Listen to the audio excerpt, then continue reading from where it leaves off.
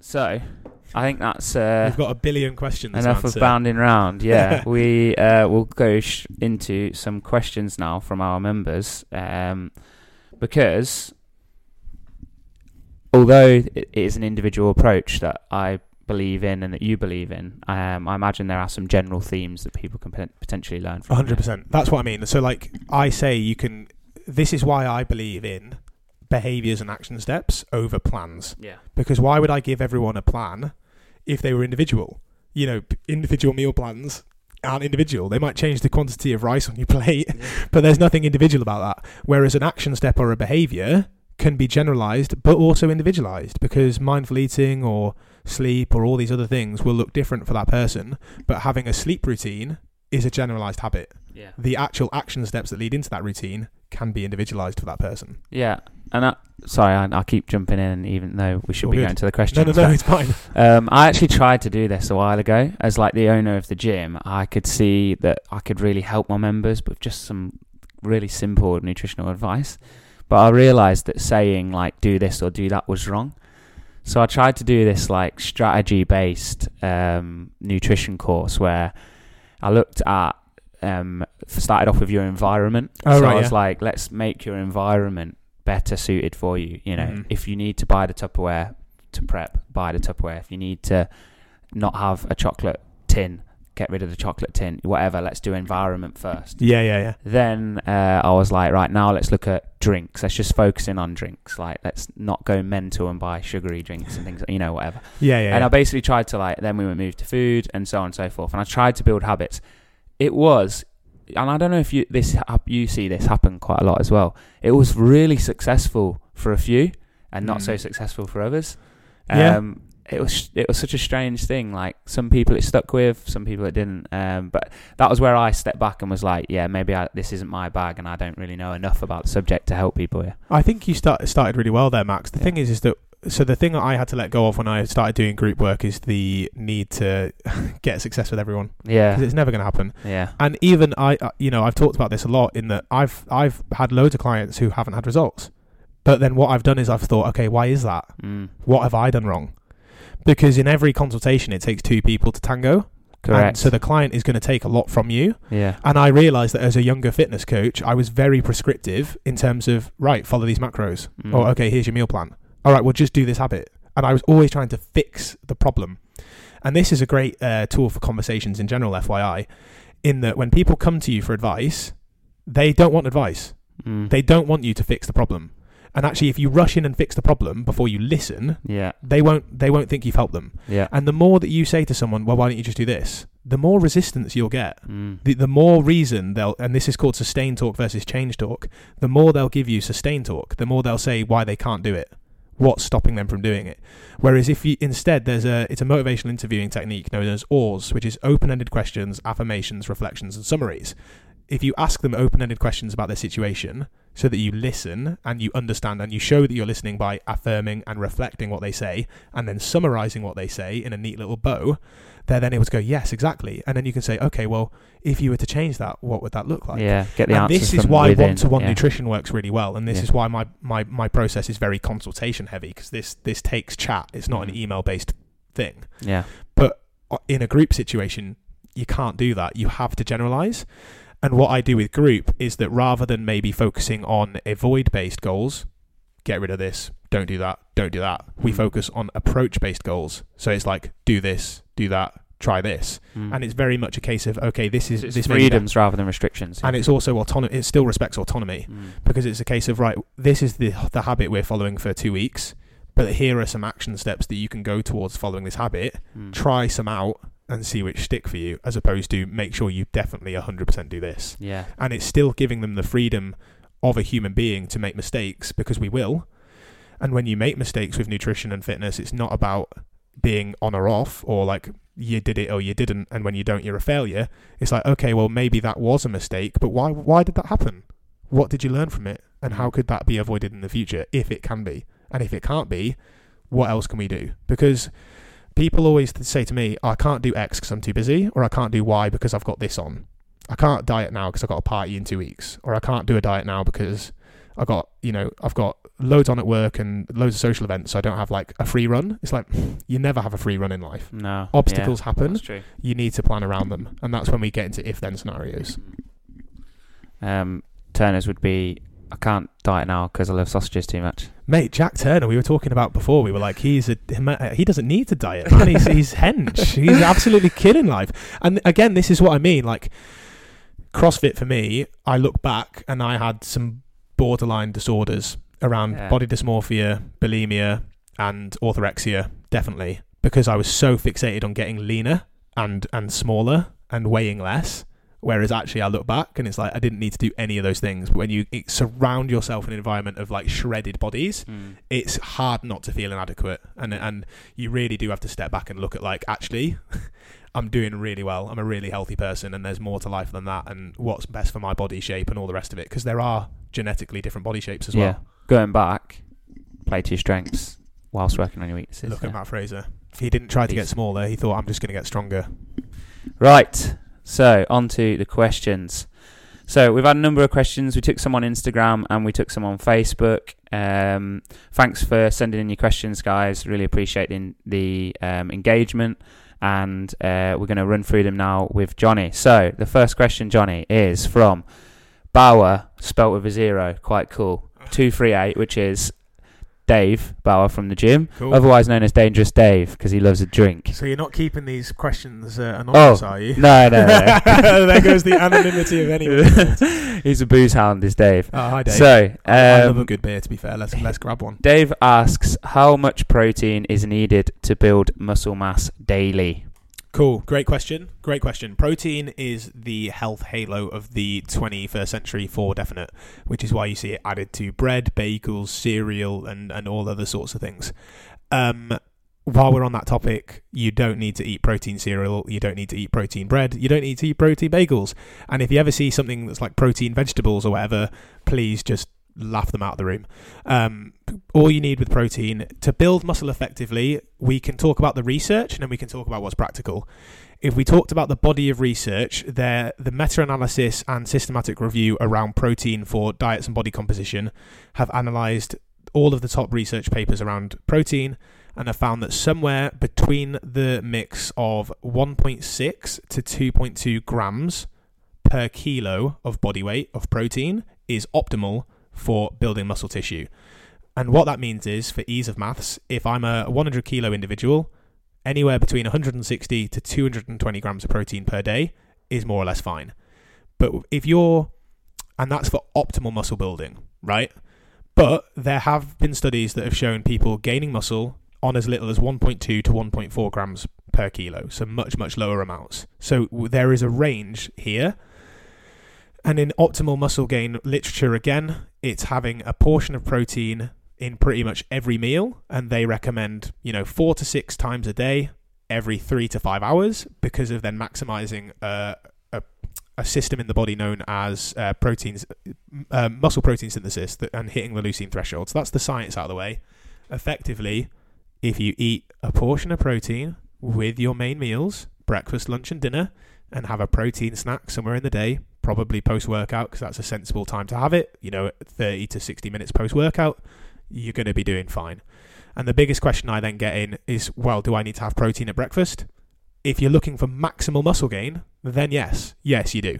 If you're just trying to be a healthy individual, you can just, have cereal if you really want.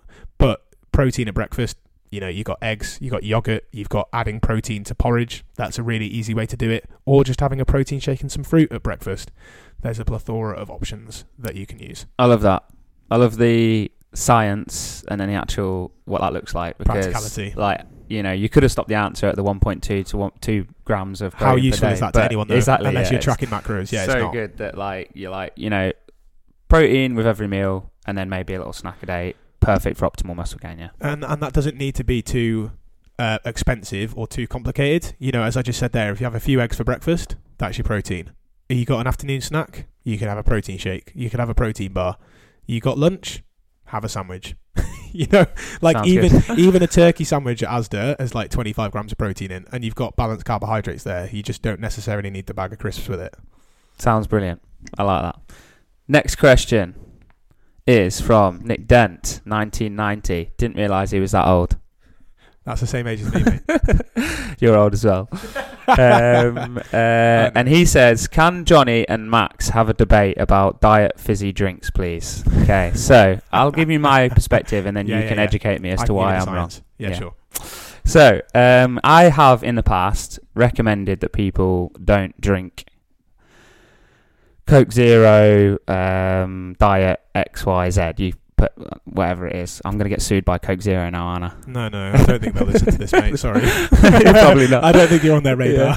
Yeah. My reasoning for this is based on like dopamine and my little bit of research that I've done around dopamine response. So I cannot see how it is beneficial for you to drink like a Diet Coke, get the massive soar in dopamine that you're going to get from that because your body basically thinks it's full sugar Coke. And then that dopamine response is going to make everything else you eat that's healthy or drink that's healthy seem awful. You know, so let's say, I'm just putting arbitrary figures, but let's say you get 100 milligrams of dopamine from a Coke Zero. When you drink a glass of water, you're going to get 0.0003. And it's going to make you never want to go for the water. That's my take on it. Yeah. Now, I'm ready for you to educate me as to why I'm wrong. Okay. So based on what I've been taught and then researched myself, in terms of a dopamine response and rate, I've not ever read it being actually measured. Okay. In terms of that being there, I can totally understand the premise around a dopamine hit being there, and I think particularly because there was an interesting paper that was all around like the addiction factor of like Coke and the fact that that's why they use caffeine in the flavouring. And you know, Pepsi Max and Coke Zero, Coca-Cola, all the cola flavoured drinks, even Dr Pepper, part of the flavouring is caffeine. And so if you have a can, like a 330ml can of Pepsi, that's 40 megs of caffeine. And if you think that your standard single espresso is like 90, it's pretty high. Yeah, it's decent. And this is the thing, right, is that I found myself drinking a couple of cans of Pepsi Max a day and then realising, is this to get me through the afternoon? And it was because I was knackered. Yeah. And I actually found myself sleeping worse because caffeine stacks through the day. Yeah. There's a half-life to caffeine of 4 to 6 hours. And what that means is 4 to 6 hours after you've had caffeine, there's still half of it in your system. So think about the amount of coffees you might shot a day. Think about having a Nocco or an energy drink in an evening CrossFit class. You are going to be wired.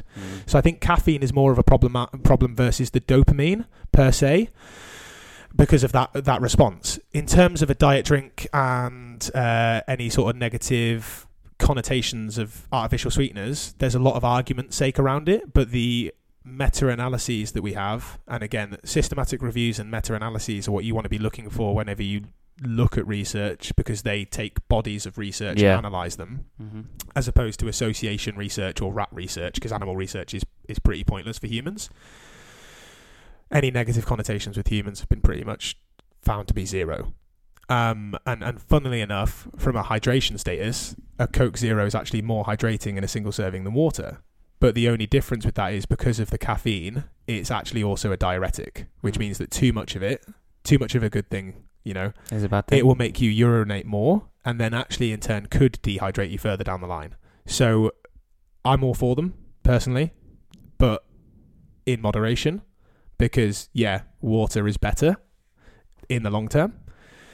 And you could potentially be relying on that caffeine to get you through the day. And as you said, if you're choosing that over water all the time, you could then be actually urinating more, technically dehydrating yourself, and also over-relying on caffeine, which could affect your sleep. Mega. So that's quite a nice one, because we talked about caffeine, to go into the several questions or few questions that we've had on supplements. Oh, so, cool, yeah. We've had one from Matt Jacks, one from James Wilkinson, and one from, where's the Facebook one? One from, Ben Westerby was protein as well, so we've answered that. Great. So, the question here is, which supplements, which are good, which do we avoid? Do pre-workouts work? And should I be using creatine? Similar question from Wilkes. Supplements, yay or nay? Real simple. Let's go. Supplements. Okay, cool. So when we talk about supplements, we need to remember that supplements are like the cherry on top. They're the icing of the cake. and your adherence to your nutrition, your overall nutrients in terms of overall calories and your overall sort of macronutrients, those kind of things, they come front and center way before anything else. And meal timing and supplements make up like 1 to 2% of your progress in this world, right? So relying on supplements before you have a good night kip and before you have a protein in each meal and plenty of fruit and veg within a week and you're eating sort of enough nutrients is pretty pointless. Futile. And but supplement companies obviously make their money from making outlandish claims. The only difference in that is that 2 supplements that you definitely 100% will benefit from are creatine and caffeine. So creatine monohydrate, making sure it's monohydrate, not the other kind of stuff like creatine alkaline or what the other things are, I have no idea. But taking a 3 to 5 gram dose of creatine monohydrate every day has been beneficial for muscle growth, performance, and even cognitive function as you age. So actually, it's getting recommended now that people in the pensioner age take protein supplements and creatine. I was chatting to Matt Jacks, who asked this question about this, and I was reading a study about like force development. So this was measuring the neural impulse from the brain to the muscle group for people above 60 taking creatine, and it like doubled. So I know it sounds scientific, but what does that mean? It means if your 60-year-old granddad falls over, he can stop himself. Or gets knocked or something, he can not fall and displace his hip. Wow. Well, you know how like the biggest things within old people are like sarcopenia and osteoporosis, and both those things can be offset with a higher protein diet and creatine monohydrate, and actually your muscle protein synthesis goes down as you age, so you actually need more protein. Amazing. So it's like we should be giving our grandparents whey protein and creatine. Excellent. So there's a little hint for you there. But so whey protein is obviously good because that's I wouldn't call that a supplement. It's made it's made in the same process as cheese, and then it's just got some sweeteners and things added to it. It's why whey protein smells absolutely horrific if you leave it in a shaker. We've all had that problem. Exactly. If you're not getting a lot of sun exposure through the day because you're sat inside, then I'd definitely recommend getting a vitamin D blood test to see where you are, because you could be in a deficiency, and there have been benefits for bone density and muscle growth and things like that with vitamin D supplementation. And then there's omega-3 fish oils as well, and that's one of those things, if you're not eating oily fish a couple times a week like salmon and mackerel and that type of thing, your overall omega-3 to omega-6 ratio could benefit from supplementing with some omega-3s, but that needn't be a large dose or expensive, and again that's individualized based on your oily fish intake. But on the question specifically about pre-workouts, supplementation is very interesting, because if you ever see a supplement that says that it has it's a certain type of blend, they'll call it, I can't remember the exact term for it, but they'll call it like a proprietary blend. That's the bad boy. If they ever say proprietary blend, run as fast as you can, because they get away basically by putting small doses of certain supplements into a supplement. So, different ones that might have effect, like creatine and all that jazz. But because they put proprietary blend, they don't have to specify the amount of that supplement within the serving size. So you could be getting less than the efficacious dose, effectively. Oh my God. And that's the thing, is that pre-workouts have a mixture of caffeine, beta-alanine, sometimes L-glutamine, and sometimes something else that's just escaping me. And really the only two that are going to benefit you there are the creatine, and the caffeine. Creatine, caffeine, and the beta-alanine are the 3. And beta-alanine is an interesting one, because the more and more research that comes out about beta-alanine, that's the one that makes your skin fuzzy. Taking beta-alanine by itself, if you're really, really serious about improving your lactic performance, then beta-alanine is a great one. So if you're doing an open workout, for example, and you're training a lot of anaerobic, taking beta-alanine for your anaerobic sessions will help you shuttle lactic acid more effectively and effectively prevent muscle burn as quickly. So you'll be able to go faster for longer, but only for anaerobic sessions. It actually has a negative effect, interestingly enough, for aerobic sessions. So you almost need to cycle your beta-alanine based on your session and based on your period of training, which I find super interesting as a bit of a science geek. Yeah. And that's very much top level.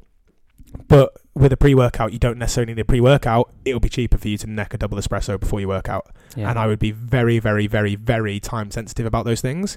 Because if you want a good night's sleep, any caffeine after midday has got to be touched with, sensitivity effectively, because you could be with caution. That's what I mean, because you could be mucking up your sleep. And having a good night's sleep will be better than your before you Yeah, pause yeah. than necking the pre-workout. Then getting a good session because of your pre-workout, yeah.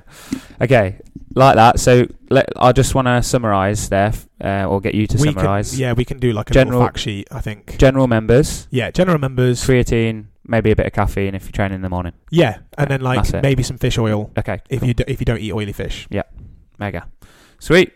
Next question is from Tamsin Cooper, who, this is a good one. This is why I was looking forward to asking you this one. Carbs, ! Confused face. What's your view? I feel like I read such contradictory information, and you would be right, Tamsin. There's a lot of contradictory information when it comes to carbs. Free the carbs. Yeah. Free the carbs. I mean, there isn't actually really a question there. It's what's your view on carbohydrates? Carbs? Yeah. Yeah, I know. I love carbs. And I love bread. You know, you seen that girl? I just love bread. I just love bread. So do I, man. Yeah. You know, and this is it. This is it, right? Like, I've done paleo and Whole30 and all the rest of these things. Like, I've done all the diets that demonize carbs, and have always been very miserable and lethargic on them. And then I've always binged on carbs when I could get the chance. You know, like I was the guy that had the epic cheat days and cheat weekends from these sorts of things. Your body's primary source and preferred source of energy is glucose, and so is your brain's, right? And if your body doesn't have enough glucose, then it will convert protein and fats to glucose, but it doesn't like doing that. That takes a lot of energy, and it's much slower process than just metabolizing the stored glycogen into glucose for energy.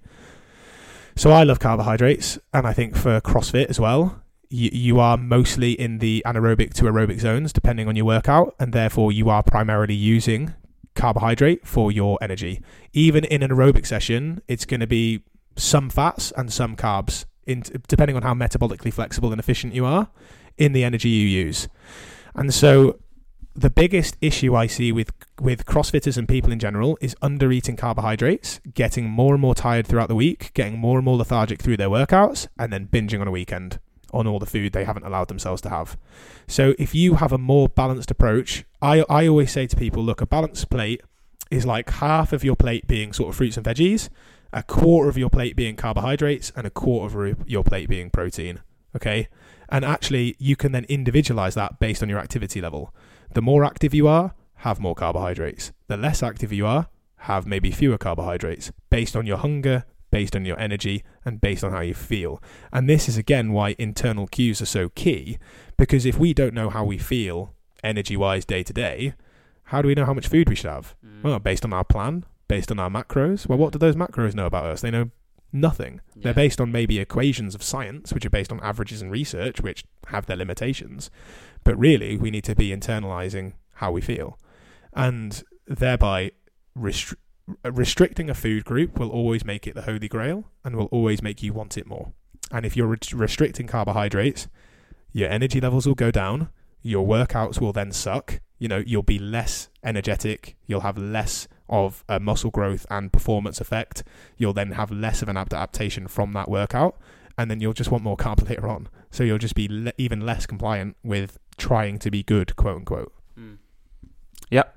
I love that, like sticking to the practical as well. You've got somewhere to start there in terms of that plate, and then tailoring that to how you feel. And the signal of feeling lethargic within a workout is potentially should be eating a little bit more carbs. That's it. And for people who are listening and thinking about the macronutrients of protein, carbs, and fats, the way that we were taught to remember things by is protein to grow, carbs to go, and then fats for mojo, because fats are for your hormonal health and things like that. So sex steroid hormones are primarily built by fatty acids, and that's a big thing as well. When people lower their fats, they feel pretty crappy, and that's why low fat diets long term don't work. Yeah. So you do want to have a balance, but at least then that gives you the idea of what their function is, which is why if you're less energetic, less active in a day, then you can lower your carbohydrates and keep your protein and fats normal, and your carbohydrate becomes your variable macronutrient just based on the amount of activity you do each day, amount of steps, amount of workouts, whatever it might be. Yeah. Excellent. So on to the next one, which is from Stephen Inglis from our gym. Big Stephen. I was going to try and do this in a Scottish accent, but my accent's pretty bad, so I'll save everyone. Please save it. This is a question from Stephen. One we argue about: does it matter what time you eat at, or are calories the same after 8 p.m. as they are before? Really good question, this one. And a lot of people have heard a lot of stuff about, like, don't eat meals after a certain time, it'll just turn to fat. Ridiculous things like that. So what would you suggest here? Yeah, I mean, first of all, like, I know that you and I kind of shared a laugh about it, but don't feel embarrassed or ashamed if you do have that belief or have held that belief, because I held that belief in the past. You know, I was told that, living in the kind of bro world of bodybuilding, like, we believed all sorts of shite, and it's like, you know, so, and the amount of stuff that's out there, Max, in nutrition is so confusing that now I take the mix sometimes out of, like, certain fads, but I actually do that less and less with my content now, because I don't want to make anyone feel embarrassed or alienated by that, because, you know, I do it because I used to believe it. Right, and so there's nothing wrong with that, and so there's not anything magic that happens with your body turning things into fat after a certain time. You know, the time that you eat, you know, this is why people find me boring, is that it's individualized. Like, you know, if you've got a certain shift, no one finds you boring, Johnny. If you've got a certain shift where you're getting up later and eating, you know, staying up later because that's just the way your body clock works, then potentially eating later is just what you need to do and what will work best for you. There is definitely something around, like, there's more and more research coming around chrononutrition in terms of eating through the biological night and how that may not be ideal in terms of the way your body metabolizes energy, but the research is still quite low, and that's much more applicable to shift workers as opposed to people who go to bed before sort of 11, 12. Yeah. The timing of your food is more impactful in terms of, you know, your workouts, right? So ideally you want to be eating 1 to 2 hours before workout, and then 1 to 2 hours after a workout in order to, like, fuel and recover as a general framework. And I always give the people a general framework of, if you're following your biological hunger, then it's probably natural for you to be hungry every sort of 3 to 5 hours. And then it depends on the size of your meal and how close you're going to bed, because some people find that they go to bed on a full stomach and they can't sleep very well, or they get acid reflux or indigestion and all those things. It's like, well, yeah, then you ate too much too close to bed. Yeah. And that's not like a magic thing to fix. Again, it's the internal cues. Oh man, I didn't sleep very well. Oh yeah, but I did have a big Indian at 9:30 with the lads, and I went to bed at 11. It's like, yeah, okay, so I was digesting a lot of, like, heavy cream and all the rest of it, and I woke up with a pretty bad stomach. So it's like, okay. Is this you? No. no.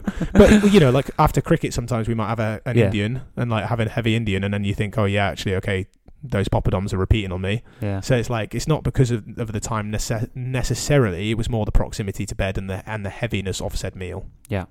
Excellent. This question is literally made for you, so I've got to ask you. Let's go.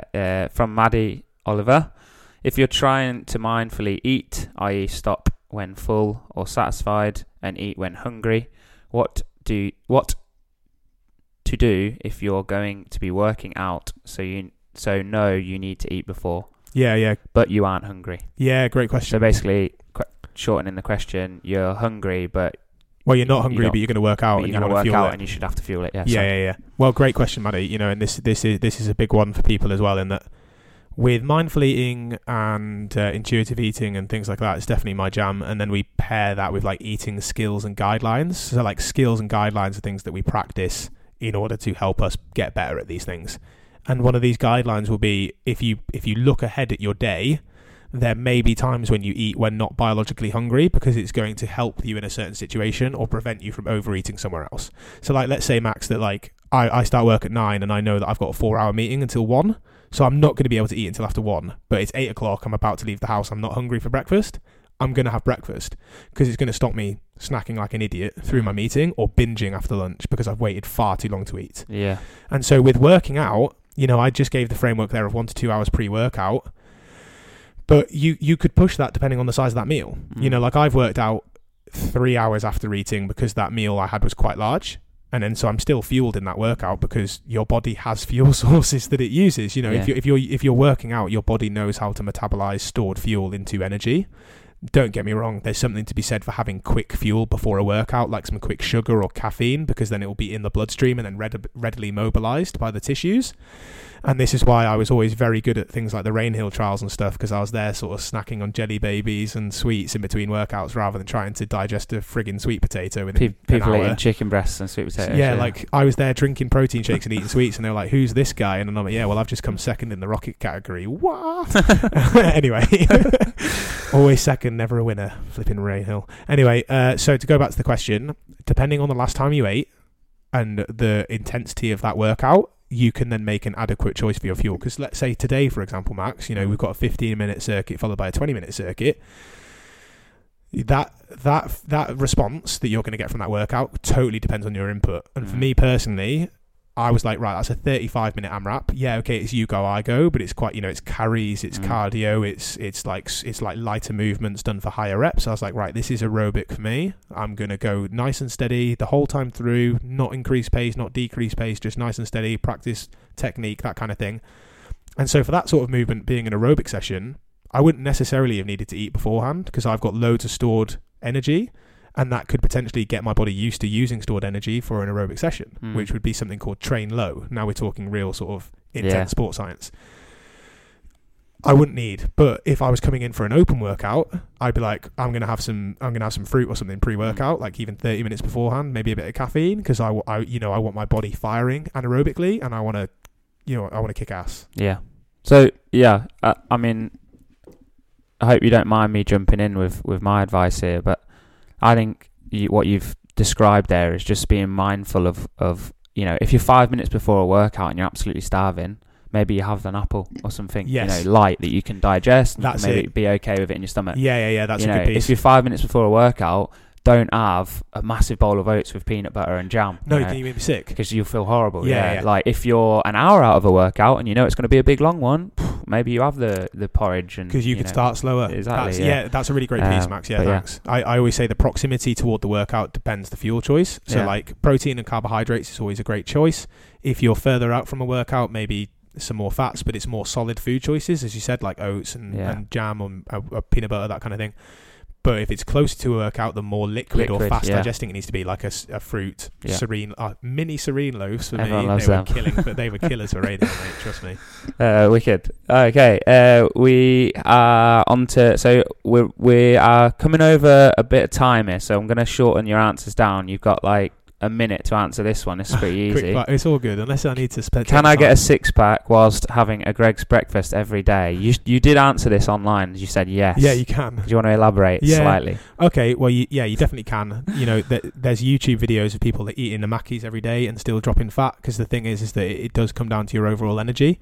If you had a Greggs every day and then your other meals were like plenty of fruits and vegetables and like balanced meals, as we've just spoken about, you're going to be absolutely reet. And also the choice of Greggs is a big thing.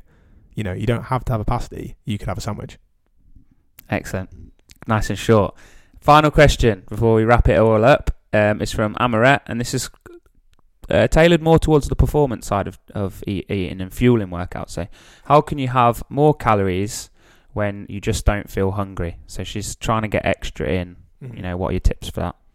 Liquid. I could answer it just like that, because this blend is it. Shit up. That's exactly it, right? Yeah, because this is the thing for all hard gainers, people who struggle to put muscle on, is that it is just a perspective of not eating enough food, and I totally get that in terms of it's uncomfortable to eat past fullness. And then it's a case of liquid nutrition, right? If you're having like extra protein shakes, or I mean, even that, like you can only get so much protein in for muscle mass, as I gave that framework of the range of protein per kilo, and then actually your higher calorie bang for buck is going to be fatty acids, and this is where things like peanut butter and like double milk and things like that, like having the meals that are higher calorie for lower volume of food is going to be an absolute saver. Yeah, as one of Amaret's coaches as well, this is what I would say to Amaret about anything. It's like just be patient as well. You got to be patient for muscle gain. It's a very slow process. The digestion. Everyone saw Matt Fraser's YouTube Day of Eating, right? And he was just packing it in, weren't he? But doesn't he do like 6-8 workouts a day? It was insane, yeah. But what people I think missed from that is you have to take your digestion and call it a muscle.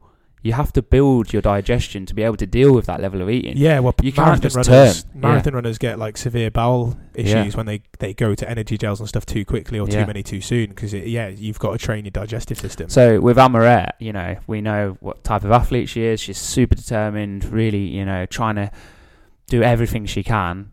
I'll just say, just be patient, and your digestion will improve as you tax it a little bit more with maybe liquids to start with, and then you eat a little bit more here and there. I'd also question the idea of what makes you think you need more calories, because then the thing is that if you're performing well and you're seeing good recovery, then what's the rush? Because it's, as I said to you, like, there's such a rush for our transformations. We want to try and hack it all, but actually, as you said, be patient, because the long game is key, and muscle growth is horrifically slow.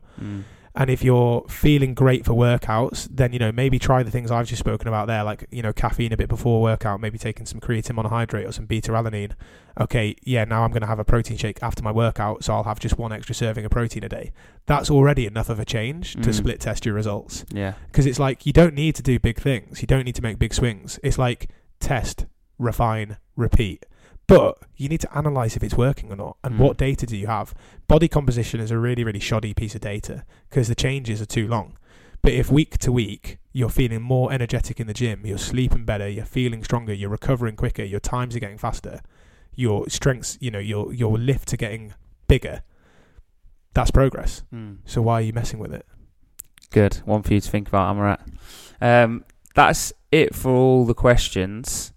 I've got one question quickly for us to finish on. I've got specifically time, from me. Time. Let's make this as beneficial as possible. Which is, and this is, so we talked a lot about process and outcome in the last podcast. People focusing on an outcome too much, and not enough process, causing burnout, or the other way around, focusing on the process too much, but not having an outcome, and causing low motivation. So, action is key here in terms of process, and I think a lot of people get caught either too far on one side with nutrition or too far on the other.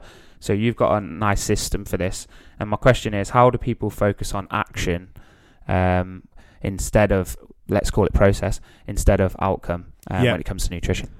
Well, great question. So I'd preface this by saying that motivation is a fickle beast, right? And there's a lot of argument around it, but there's a difference between an external motivation and an internal motivation.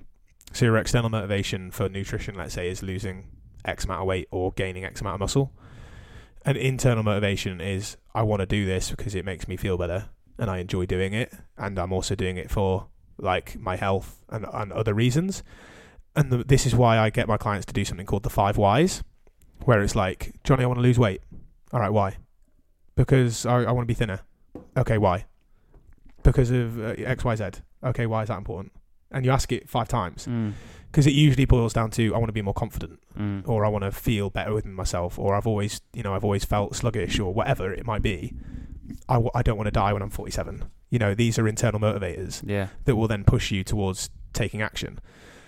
So once you understand your internal and external motivators, because both are key, and as you said, having an outcome is cool, because it's like, if I want to go to London, I know that I'm going to London in the car. That's my outcome. I'm getting to London. But the process I take is whether I go by car or train or fly, or what route I take, where, you know, how many times I stop for the bathroom. Those are all my processes, which can be drilled down into sort of action steps. And there's a really cool framework called the GSPA framework, which is goal, skill, practice, action. And it drills down in a little table, and I can share the sheet with members if they want to go through it, because it's a really cool exercise. So it's like, a goal might be building muscle, and the skill for building muscle then is eating enough nutrients, right? And then a practice of that might be then eating protein at every meal. But that practice is where a lot of people stop, whereas actually the action step is more key. Okay, well, what's the action step for having protein at every meal? It might be going to the shop and making sure I've got enough sources of protein in the house. It might then be making sure that I prepare that, you know, give myself the time to prepare the protein in advance, or I know where I'm getting it from. So there are really specific action steps that we can drill down into. And when you've got an internal motivator for performing a certain activity, pairing that then with an action step, your goal isn't whether you're motivated enough, your goal is whether you do your actions, because action comes before motivation. We've always been there when it's like, you know, weather's crap, I can't be bothered to get out of bed. But actually, if you get up and you get to the gym, You feel amazing afterwards. You're like, wow, I really didn't want to do that, but I now feel amazing, and I'm going to have a great day. And it's like, or you're feeling sluggish at your desk, and you're like, man, I want to go for a walk, but I also don't want to go for a walk. I really can't be bothered. I've got this report to finish. But actually, if you took the 5-10 minutes to go for a short walk, you'd come back feeling so much better, and you'd finish your report in half the time. Yeah. So it's like, we need to remember that it's okay to not feel motivated, because we won't, and motivation does wane at like weeks 3, 6, and 10 in like standard like weight management programs. That's what the research shows us, because the kind of like initial hype of doing something new like wanes. And that's when you need to clue into your internal motivators, think about your outcome, and think about the process, because as you will have talked about last week, you can't control your outcome. You can only control your process. And that's why I get people not to define their success by the scale or by their outcome, but by their actions. Okay, well, how many times have you gone to the gym, or how many times have you eaten slowly this week? How many times have you eaten mindfully? How many portions of fruit and veg do you have? And it's not a I've done it or not. It's a how many times have you practiced that skill? And then you can look at, so I practice my habits now with numbers rather than ticks or crosses. Yeah, it's not a tick box, it's a scale. It's not a binary. It's not yes or no. It's not fail or succeed. You know, we're not in the army. It's not do or die. And even in the army and the Marines, they have more compassion than people realise. And it's people's lack of self-compassion to change that affects them. They're like, why can't I do this? Why am I so lazy? Why am I not motivated? No, you're human. And humans are complex emotional beings with a ton of responsibilities. You know, being an adult is hard. We've got a lot of stuff to play on. And if you're trying to do something new, it's, as you mentioned about wiring your brain, that's a big cognitive task, right? Think about the time you learned how to drive. You knew how to open the car door and put your seatbelt on because you'd been doing it since a kid. But as soon as you learn how to drive, especially in the UK, it's like, right, okay, clutch goes in. Okay, this goes over here in the first. All right, now I need to find the bite between the clutch and the accelerator, take the handbrake off, go. Right, now I need to use the wheel. It's all so clunky. Yeah. That's the compassion you need when you're trying to practice a new skill with your nutrition, because that's how awkward that is to your ingrained habits. Huge. Because a lot of people would hit that stage of like, oh, it's too hard, I'm struggling, and think that they're doing something wrong. But through struggles is where you get success. Yeah. And too many people, I made this mistake in my business. You know, you think things aren't working, so you just throw it all out and you start again. You start with something new, and it's like, nah, like every time you make a mistake, it's a learning opportunity, and it's also what you define as a mistake.